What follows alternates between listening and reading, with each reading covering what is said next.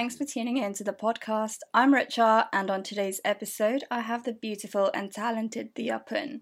She's a model and actress, and most Nepali listeners may already know her from movies like Bir Bikram and Mr. Chole. Apart from her passion for acting, she also loves a good adventure. And when I mean adventure, I mean trekking and climbing mountains like Manaslu, which is the world's 8th highest mountain.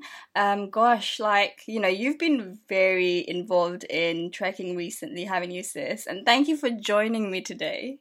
Thank you for having me, Richa. It's so nice to talk to you after a long time. I know, it has been a while, because I remember I was thinking back before we started recording, and I was thinking, when we met in person, I don't think you had even started in the acting world back then. No. Yeah, I don't think I was...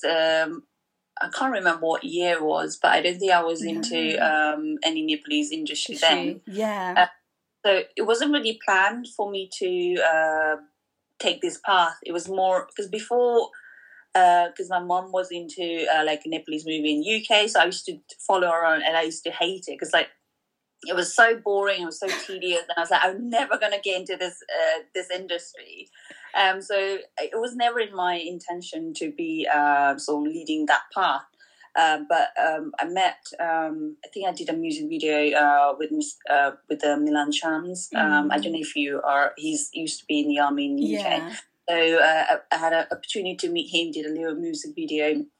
And then he sort of encouraged me to come to Nepal and be involved with Nepali industry, film industry. At first I was like, nah, and then that's not for me, because I was already in my uni. I was like heading to a different career path. So I thought it was infeasible.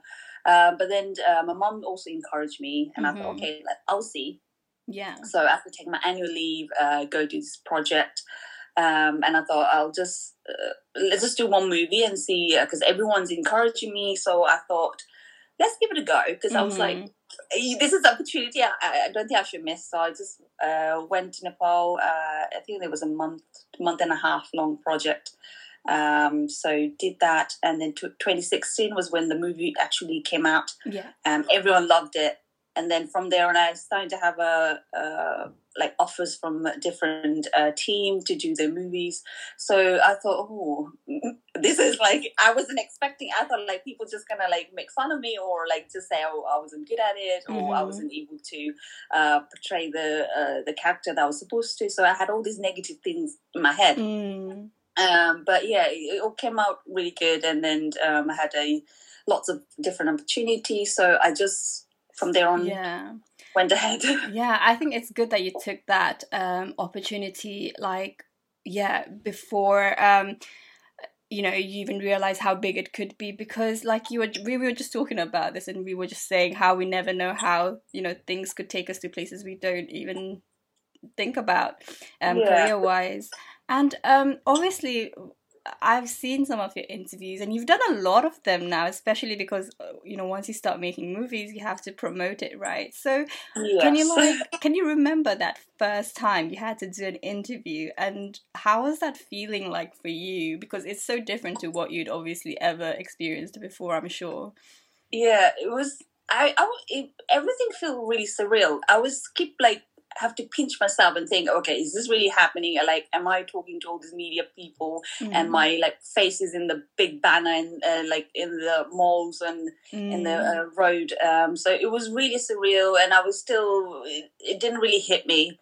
And then when I was doing my first interview, I was so nervous, because I always had fear, always when I'm talking to my fellow Nepalese people, I can talk mix, I don't really think too much about proper pronunciation, anything like that.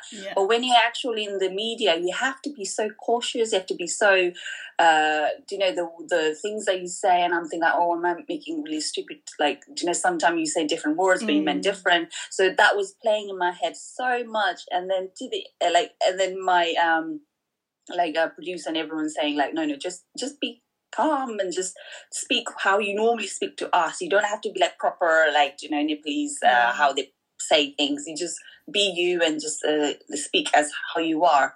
So I think that kind of helped me with my confidence build up. But I think when I look back some of the interview, I just think, why did you say that? Oh, really? No, I've not come across any where I feel like you've said anything stupid. I feel like when I watch them, you look really composed and like you know what you're doing in all of them. So not inside.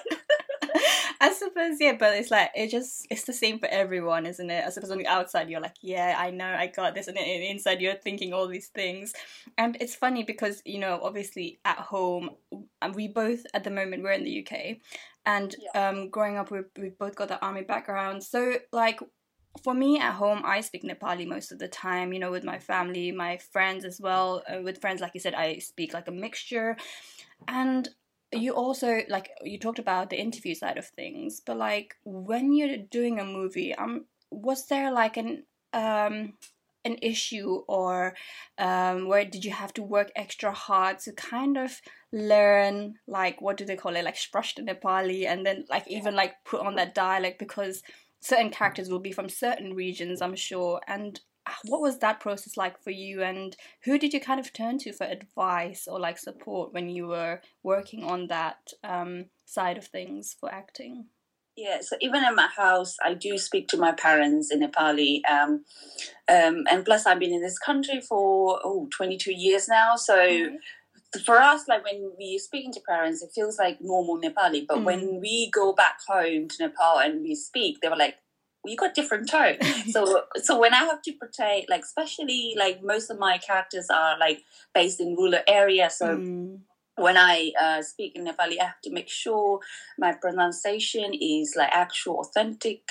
And so normally what I do is like when we have a workshop, it's difficult for me to get sort of the the authenticity of the tone, the way they speak. So when we actually based in location, I tend to wander and just go off on my own and just meet the people, talk to them, and then I get the feel of how they see, how they say things, how they speak, what the tones are like. Because I'm from Pokhara, so my tone is like Pokharali. So.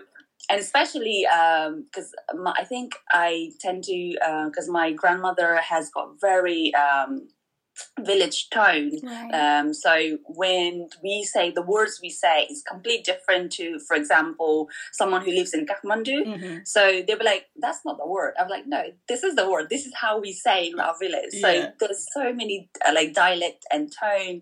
So so there was a bit challenging for me.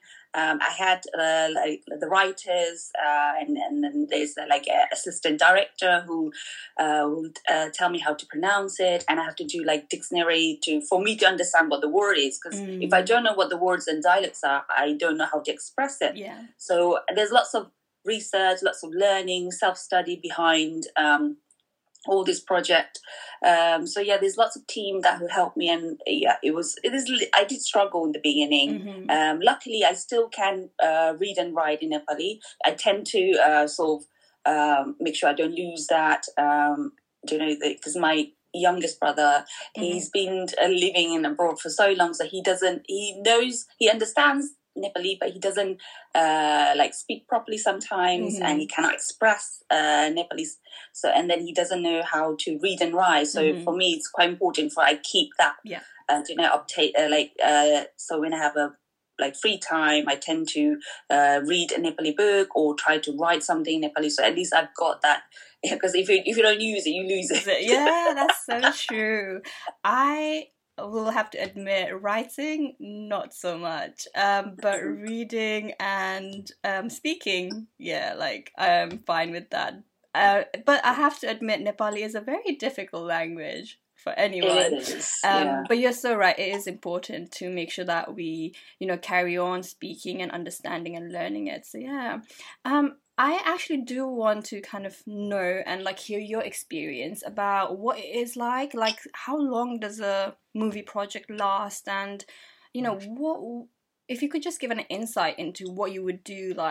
Is it shooting every day, or is it specific times? How does it work? This is from my experience, because I've heard for some people it's a longer, so it all depends with your team. And for me, my team's been really good. I expressed because I've got limited time limit, because I have to come back to UK because I I'm not just actress, I have other career as well. So when I give them my time period, what my availability is, they try to slot in. So normally, so far with my movies, the actual physical shooting takes about a month, can be longer depending on the, sometimes there is a delay with the travel, or there is a political issue that we can't ever travel. So there's that. And then before that, we have to do a workshop. So that means like gathering with all your colleagues, sit down, read a script, learn what the character is, how the character, trying to get the background of what this character, how this character is feeling, so basically you have to make this sort of their past life before you actually create this character. Yeah. So there's lots of that. And then we trying to sort of sit down with the director, the writer, and also the costume designer to try and sort of understand what this character we're wearing. So it gets lots of work like that in the beginning. So it takes about a week or 2 weeks, depending on what the teams are like. And then once the actual physical shooting is finished, they do all the post-production, will be the editing, and then there'll be the coloring and all the sound effect, the music and everything. And then once not even final cut, but once the editing's done, they'll call you again, and they have to come back again, do the voiceover. All right. So you are in the studio in a tiny cupboard with a screen that's played on what's actually sort of filmed. Yeah. And then you have to again say the dialogue, express how you feel. So I hate the dubbing. The dubbing is the hardest part, because like when you're actually shooting, you have the costume, you have your colleagues with you, you have this surroundings environment, so that kind of gives you that feel, what the character's feeling, you get the emotion, you can do the acting. Whereas in the dubbing part, you just there's no stimulus for you to like react to it. Yeah. So you have to try and get the whole expression and the way how you said it exactly same as what you did before. Gosh. So that's the final part. And once that's done, I don't think they have a sort of coloring system in Nepal yet. So they tend to most of the big movies, they tend to send the project to India, and they do all the final color grading and everything, and then that's it. And then it'll be a teaser, trailer, and then promotion. Right. And then they call us again, have to promote interviews after interviews after interviews. So that's how it is. Yeah, it's a long process, and I can imagine it being a lot of hard work. So it's not always like, the glamorous and then just the interviews, but there's a lot of work that goes behind. And the schedule, especially for female, it is longer. Because I remember... because when I did a Birbricum, because I had a short hair, because I had to cut my hair because I had a blue color, so that's not feasible for the character. So I had a really short hair, so I had to portray the Birbricum character had a long hair, so I have to have the extension every morning. So I used to wake up like 3 a.m. Oh my god! Have a freshen up, have a tea. And then from 3:30 to 4, bless this hairdresser Didi, she will come in my room. Well, actually, we share the room, so she'll do all my hair, put all the hair extension back on, and she's really good with her skills. And then she'll make it look as if I've got the natural hair. Yeah. And after that, I think it took 1 hour or so for hair to be attached to, and then it will be makeup time, and then the makeup guy will come to my room and do all the makeup, and then I think we will have to be in the location at 7:00. Oh, wow. So by 6:00, then you have a male character, the male actor, who's just walking up. That is so unfair. From 3 a.m, and then we have tea again, and then 7 or 8 o'clock will be the location. You have to be there, and then we start filming. So wow. Okay, acting's definitely not for me. I can't wake up that early to do my hair and makeup. No, and sometimes you have to do a night shoot, so you can be awake 12 or 1 in the morning, and then by the time you remove your makeup, remove your hair, remove your costume, everything, and you put your head on the pillow, it'll be 2, 3 in the morning, and then wake up again. Gosh, a lot of hard work for sure. So you obviously mentioned that the thing that you hated or didn't like as much was the dubbing aspect of it. So what would you say is the best part of working in this field, in this industry? I think the best part would be actually to have a character that's written to bring it to life. I think that's the best part. And I love interacting with people and imagining things, and then trying to bring the writer's imagination to life. I think that's the best part, because for to have it in a written form and then to project it in like real life, I think that's quite and then you have to have an understanding, because obviously when you read something, my imagination will be completely different, because what I think might be different to what I'm reading, whereas in the writer, what they're writing is different. So so there's lots of like group work and talks and stuff to try and make sure that our imagination match what the writer's writing, and obviously what the director's thinking in his head as well. So I think that's the best part.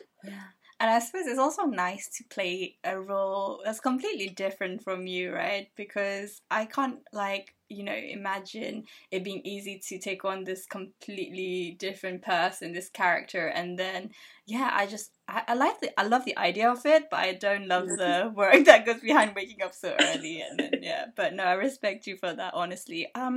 Obviously, you've, like you said, your movies have been a popular film, and it's got a lot of praise, and it's gone smoothly, to say least. But I have also read somewhere, I can't remember, it's one of the articles, that you spoke about you having one negative experience, which kind of put you off slightly. And I don't think it was with the same team. I think it was with a different team. So I just wanted to, like, obviously a lot of youths these days who are interested in this industry, they may kind of go with the hopes of, just making it successful straight off, but there can be bumps along the way, and not everyone you meet will have the best intentions. So can you maybe talk a little bit about your experience and how you kind of went from thinking, oh, like, is this how it is? I don't want to do this anymore, to actually kind of overcoming that and being like, actually, not everyone is like that. So my start, like beginning of this career was, I would say I was very lucky, because I got to know someone through him. I was able to be in this industry. But the one you're reading is the one, it was a second project. So it was after the Bear Bikram, and it was obviously the work, most of the work in Nepali industry comes through by someone I know, or someone I trust, or someone who knows me, that obviously most of the people, I don't know, for some reason they cannot come directly. I don't know if it's a cultural thing. So it always comes through for someone who's known me. So this project was come for someone who knew me, and then said it was a quite good project. The teams are like the actors you'll be working with are very good, and so I said, okay, fine. I trusted the person who said this, and then I went along and I met. First impression was not good. Okay. So I think I was asked to come to meet in the restaurant to have first initial chat. So prior to meeting face to face, we already had like I think we talked through. I can't remember where exactly, but through Media Express, and then all the scripts and everything was exchanged, and discussion was already done through online. So this was meeting first time. So I flew over to Nepal and was supposed to meet at lunchtime, but that person didn't turn up. Oh gosh, that's a red I waited. Luckily, I had my my grandfather with me, so we waited for an hour and a half, and finally turned up with a group. I think it was his makeup artist, his assistant director. And there was someone else, group came in, and obviously there was no like apology, like why they were late, or just like, oh, it was just the work. We just make a joke out of it, and then I was like, fine. It's probably the Nepali culture. You don't come in time, and then everyone thinks it's okay. So I thought, fine. It has happened to me before, so I had fine. And then second time. So he said, oh, we're going to do a workshop. So we're going to do a script reading, and then we're probably going to discuss about like what kind of costume and what the your role should be looking like. So I said, okay, what time do you want to come next day? He said, again, at 1 o'clock. I was fine. So this was in Boulder. Oh, okay. So I thought in my head, okay, it was 1 o'clock. I need to. I've never been to Boulder Street Park, so I think I'll do touristy things. So I'll go at 2. I'll go at 12, and then I'll probably look around, roam around, and just do my thing, and then meet up at 1. Yeah. I went there as planned, and then again my grandfather dropped me off, and then I explored. It was beautiful. It was very scenic, and then it was lovely. And it was 1 o'clock, so I thought, okay, I better just message because he did this for me. Like he was late, so I need to make sure he comes in time. So I messaged. Actually, I did phone first, and then no answer. I was like, I'll message, and then no, nothing. So I waited around. I think 1 hour later, he messaged me saying, oh, I'm out of office, so don't come yet. I'm just dealing with something. So I was like, okay, fine. I'll just sit and sunbathe in both of them. Oh, yeah. And then I think it was like 2 hours. I thought I better eat something because I'm starving. So I went and had some lunch, and I still waited. By this time, I thought, okay, I need to probably head home because it takes like one and a half hours for me to go back home. Right. Because it's quite far away where the Boulder is. And then around, I think 4, he called me and said, oh, I'm in the office now, come to office. Oh my God, he sounds like such a prick. Does he not respect And then I started to have this like gut feeling. I was like, okay, this person is not professional. I think I need to back out now before I go in deep. And then I started having this feeling, and then like I was like, and then my friend was I was like expressing all my feelings with my friends, and he was I better come and just see what your workshop's like. So there was a script reading, so luckily all the actors turned up on time, and then we did script reading, and then like after halfway through they just talked random stuff. And it goes off again. And then my friend was like, oh, your team's not very professional. Like, you start off really well, and then you're talking all this random stuff, and then it's not really going as your plan. So, and I said, yeah, I know, this is what I meant. Like, I don't know, like, if I should back up now or what should I do? Because because if I back out, it will look bad on the person I know. Right. So I kind of feel guilty of just backing up. But then in my gut feeling, I was saying, no, this is not right. This is not right. And then there was like problem after problem. So after this, I think this project, I still managed to do the shooting, completed the shooting. Oh, wow. And then the other issue is the payment. I only had a deposit paid, and then the agreement was half payment was given before I flew to UK. Nothing. Then I have to phone every single day. I'm sort of person that like if someone says like this is going to happen, and if it doesn't happen, I will get into that person till the agreement's been dealt with. So I call every day, nothing. And I said like, do I need to send a news message to say that you are lost because you are not responding to me? Or do I go like missing alert person, do like a notice or whatever? And then eventually he messaged me saying, oh, I'm out of town. I'm out of Kathmandu, so I wasn't able to respond to your message. I will meet you in a couple of days and I'll give you the half the money. Nothing. A couple of days came nothing, and finally he did turn up, but he didn't come half the money. He only get a little bit, and until this day I still haven't been paid. Oh wow, that is awful. Yeah, that's not acceptable. That was the team that really let me down, and I thought, oh my God, this what people have been saying is true. Like this industry hasn't grown up. This is so many, but then like to the point I was like saying, like even to Milan Sir, like I don't think this is for me. I'm not like I cannot hack this industry at all. But he said like in this industry, it's like with any job, you have good people and you have bad people, and majority there are good people. Just because you met one bad team and bad person doesn't mean the whole industry is bad. So he kind of like give me pep talk, and I was like, okay, maybe he's right, maybe.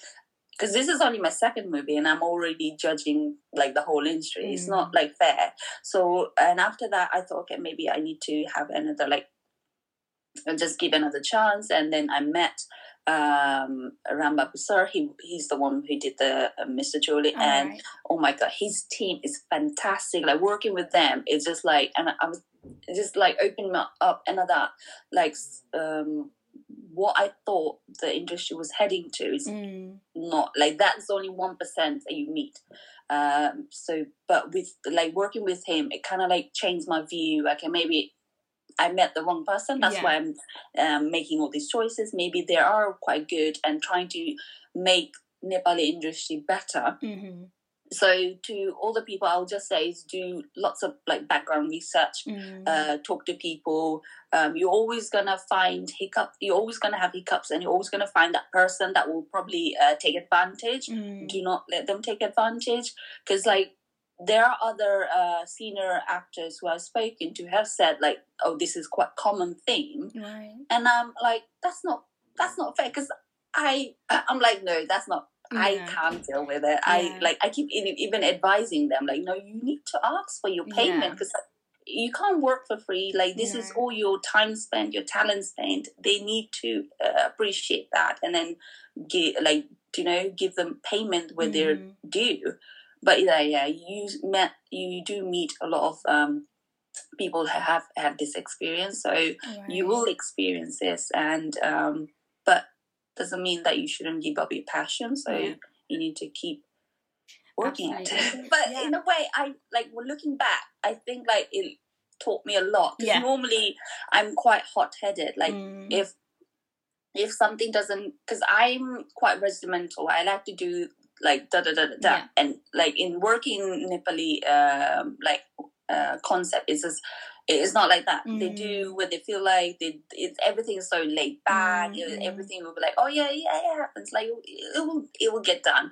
But for me, being brought up abroad, it is different. The culture is different. So I have learned and appreciate that. Okay, it's a bit laid back in Nepal, but at the same time, you should have to have that punctuality. You should have that professionalism.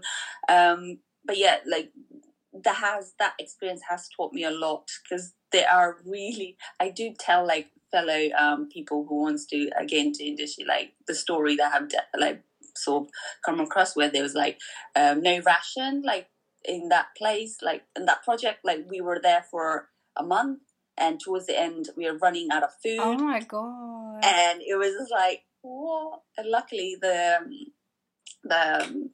Dai from the hotel and Didi from the hotel was so nice, and they were like feeding us. But then they have to be careful they don't, because obviously there's about 25 or maybe 30 staff in the project. God, so you can't. So imagine trying to feed everyone. So they're trying to feed like some people, and then like other people are trying to feed other people. So it was.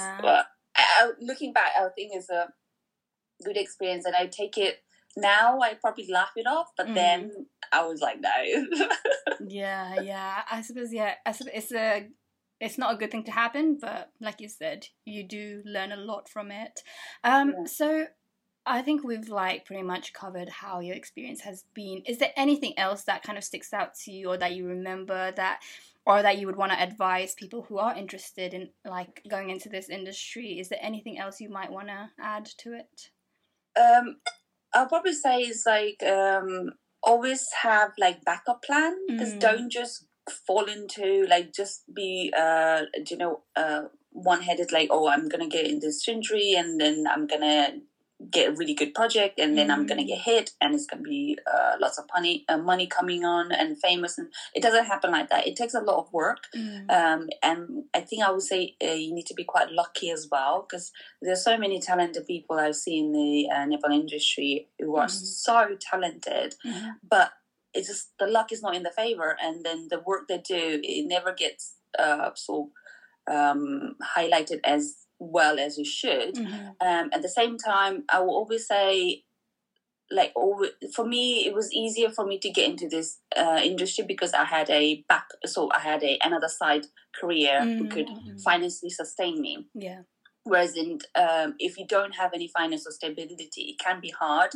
But always have a backup plan, and if it doesn't work, I will always say follow your passions, be patient, be perseverant on it. but think realistic as well. Always have like a backup plan. Think if this doesn't work, you probably need to have a second path to sustain you for a little while till you keep sort of working at it. And one day, if you've got that luck, then you will. Yeah, that's so true, because sometimes you work so hard, but it's just that luck isn't there, and it's just I think in this industry, not just talent, I think you have to have luck as well. Talent is one thing, obviously, but if you don't have that luck, no matter how many projects you do, how many people you know, how many directors you work with, if that luck is not in your favor, it's just not gonna hit. Like, it doesn't heighten the career as you want it to be. So but keep working it. But there's always a bad side, but at the same time there's a good side as well. Yeah, it's the good and the bad. No, thank you, that's really good advice. Before we close the episode, I actually want to talk to you about your adventures, and I just want to move on to the climbing side, because I've seen like all your photos, and it just looks like amazing. What made you kind of interested in climbing, and like what was the experience like? Because I think you were part of was it Nims Di's Project Possible, thing? Project Possible. And then I remember seeing this Instagram post where you guys were like literally dancing, and I'm just like, gosh, how do you have the energy to be dancing up at like whilst you're climbing this mountain? That's insane. So yeah, what was that like? I always wanted to do traveling, but then with the studies and the career got in the way. And when you think, okay, I'll do it some point in my life, I'll do it some point, but then like the years goes by and then you never do it. That's what I'm currently feeling like. So 2017 was sort of the darkest part I think I've ever been, where like the relationship broke down, and then I started to question myself, because I see all my friends got the house, got married, baby, and I'm like, what am I doing with my life? I because like I haven't achieved anything, and I started to question myself, and then I think I was like getting quite low in the mood, and then I got lost, and I think I was having a midlife crisis, to be honest. And then I started to sort of think a little bit more like, what do I want in my life? What is the definition of life? And then I was like having really low, I was like depressed mood. So then I took my first ever solo trip to Austria, this like health resort. So I took a week off and just tried to figure out and reflect on myself, like what I wanted to achieve in my life, what makes me happy. So once I had that, I thought, no, I need to make myself happy, then I can make other people happy. So I think once that sort of stuck to my mind, and I start traveling, and I start doing trekking, because obviously when I was young, when we used to go to village, we used to walk for 2 days to get to my grandmother's village. But that's not like traveling, that's more like you have your family. With the family, you have to walk to get to your village. It's not something to like you don't enjoy. It's not something you can look back and think, oh, I really like that trip. It's more of a journey to get to where you need to go. So I thought I need to start making this challenge, and 30 things to do before you turn 30. So I made that plan.